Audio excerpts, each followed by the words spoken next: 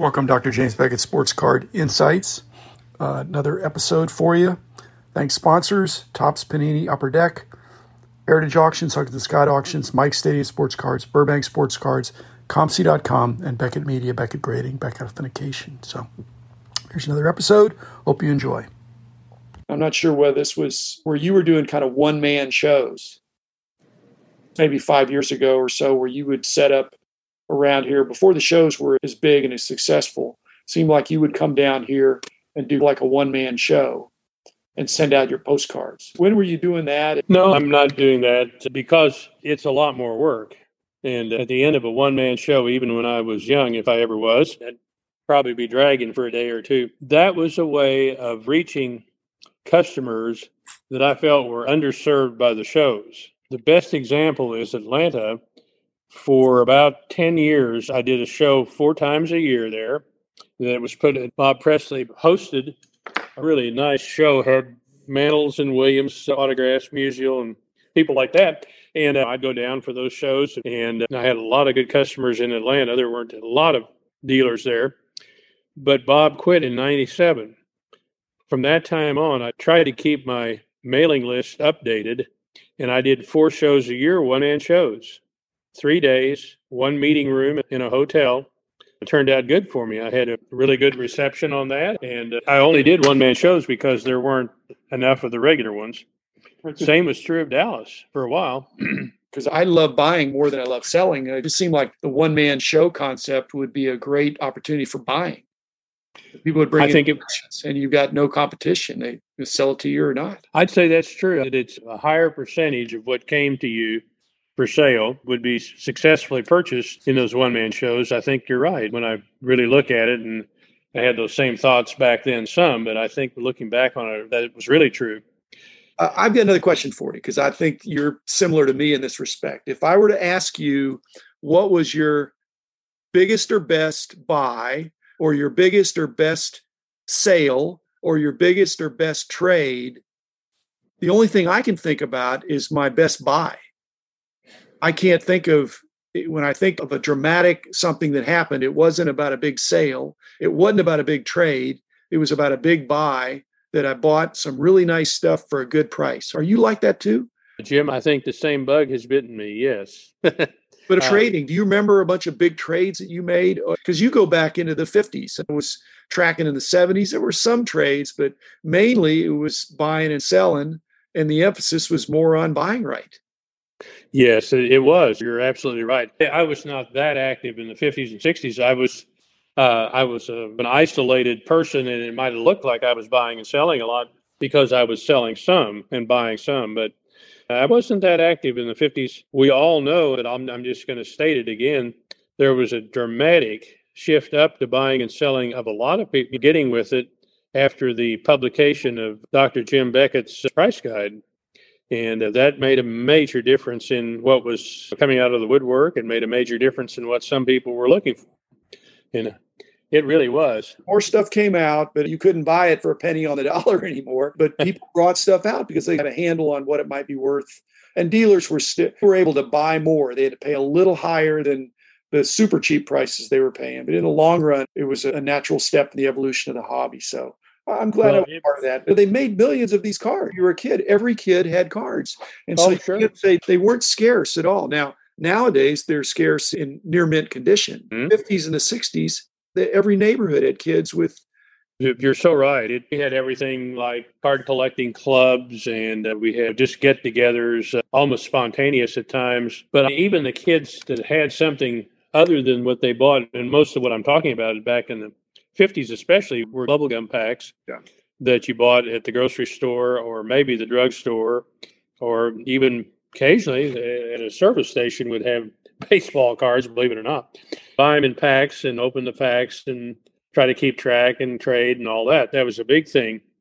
But I look back then as a dealer. When I have a few buys and a few sales that I recorded and still have the history of and so forth, to talk about the excitement, which doesn't really happen hardly anymore, is someone offering me, they came to me and said, hey, in the 1980s in San Francisco, I sold you all my 60s, 70s, and early 80s football sets and second sets and single cards and everything to concentrate on the old stuff. A guy had moved to Houston from San Francisco, and he still had all the records of what I'd paid him.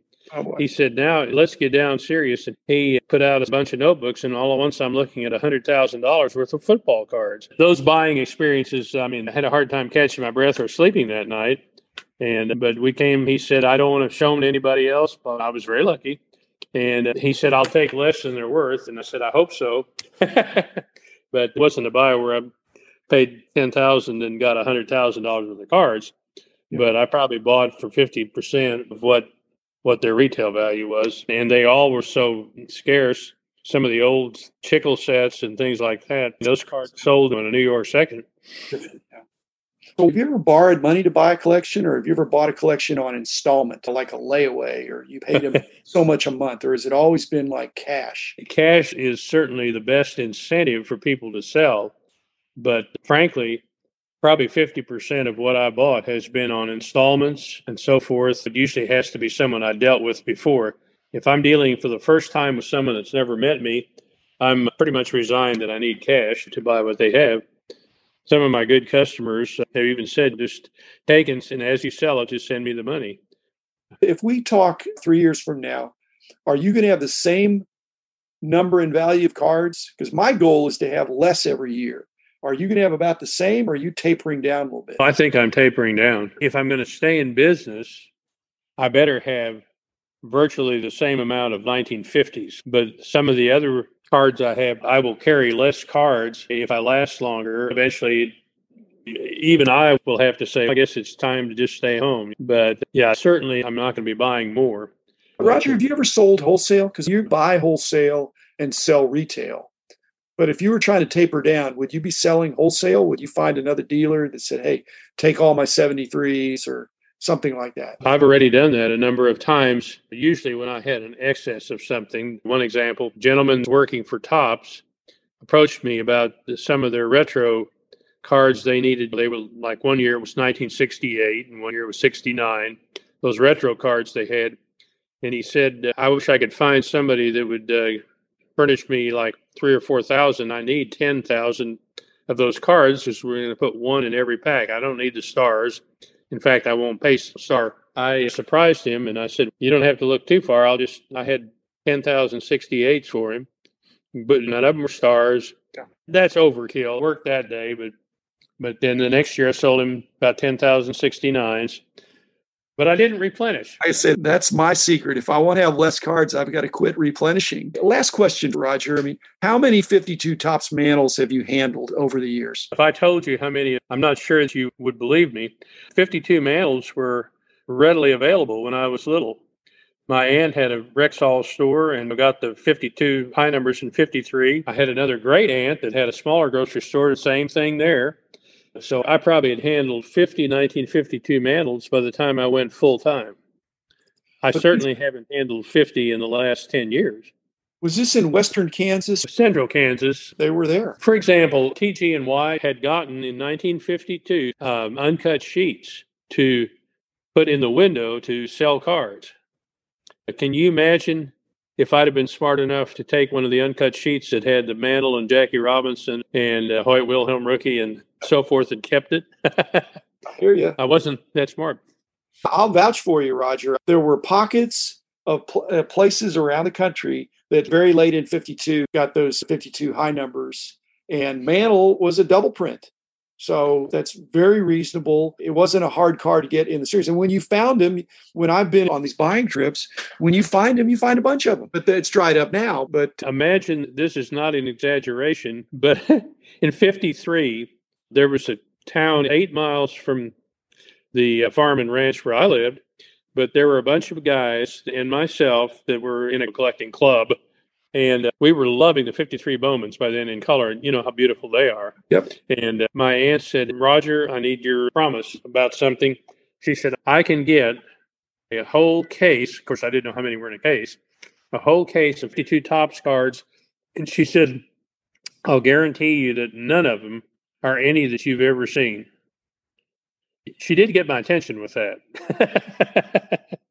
And she said, but I have to know that you'll promise that you and your card collecting club will come in and open those and buy them from me, and I won't get stuck with them. I said, I'll let them know. We all had so many duplicates of 52 Tops because they were just so exciting that we kept buying and had no checklist, so we didn't know if we had them all or not. Now, when she got a case of 52 high numbers in 24 boxes, she let me know they're there. You guys come. We went, and on a Saturday, there were 4 of us, and we bought 8. We took 8 boxes and opened 8 at the time, and we kept buying after that. There were no checklists. We didn't know if we had them all or not. If we didn't know how many were manufactured, if we had the card ready, we'd sit it in the middle, said, guys, I have an extra Hoyt Wilhelm, or I have an extra Jackie Robinson here, if anybody needs it. Can you imagine guys saying that now? But anyway, we one day opened 8 boxes and took one of every one for each of us. There was only one Eddie Matthews in that whole group, that Matthews rookie card 407. We all got a Mickey Mantle out of there, and there were 8 Mickey Mantles left at the end of the day in the middle.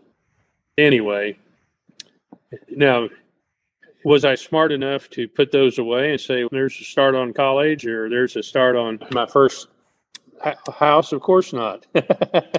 I wrote Tops. I even tried to call them. I don't think I ever got them, but I begged for checklists, and they never would furnish one. I think they thought putting a checklist was negative psychology toward people keeping buying, because they didn't start checklists until, I guess, 56.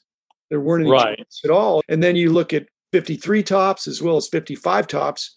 They had missing numbers. To try to find the numbers. So I think Tops probably somewhat intentionally thought no harm, no foul. But when I first got in the organized hobby in the early 70s and buddies with Gervis, there were people that would come up and they wouldn't even know that 52 Tops went beyond 310, or the rare short prints in 48, 49 leaf. They'd never seen that. They had no concept that there could be a Bob Feller 48, 49 leaf. You're so right. We all want to turn back the clock, Roger. It's the one thing where young people wish they were us. They wish they were older. They would have experienced that firsthand instead of hearing about it on a podcast. And like you said, they're not calling us liars. It's just hard to believe that it would have been like that.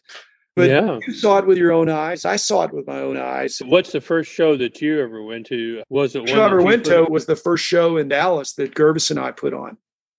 Okay. It was like a fall of 73, I think. And it was out in Rock Lake. And Rich found the flyer on it. You had to bring your own table. We hired a room, and you had to bring your own table and chairs. And I'm not even sure tables would cost. It may have been. Oh, Lord. So that's how great a promoter I was. But I'm sure Gervis was the senior partner. But it got us going. It got us off the map. We had dealers coming in. John England came in from Fort Smith, and Will Davis came in from Southern California, and some guys now that are not around anymore. But it was a start. It sure was. The guy in Fort Smith, John England. Yeah. You probably know more about him, both what he had and then how he sold what he had, because I remember that you put a note in one of your price guides where you were adding a little flavor as well as prices, but you put a note about Vivian's bookstore being sold, and that's what he called his card shop. And you remember that, don't you? I do. Yeah, no, he just was ahead of his time. That's true of a lot of guys that are older now. Like I say, the collections they amassed are now just legendary. Yet when they sold, it wasn't for 7 figures. It was for 6 figures. Even that was a huge amount of money. Oh, yeah. But now they're talking about millions and millions of dollars for some of these collections that people have. Yeah. I'm not sure that's good for the hobby in the long run. We're lifers. It's been a great lifetime hobby for me and for you and for many others. And so I hope you live long and prosper, Roger. I'm hanging in there myself. It's a lot of fun still going to card shows. And I applaud you for trying to travel a little lighter each year, because it's going in the right direction.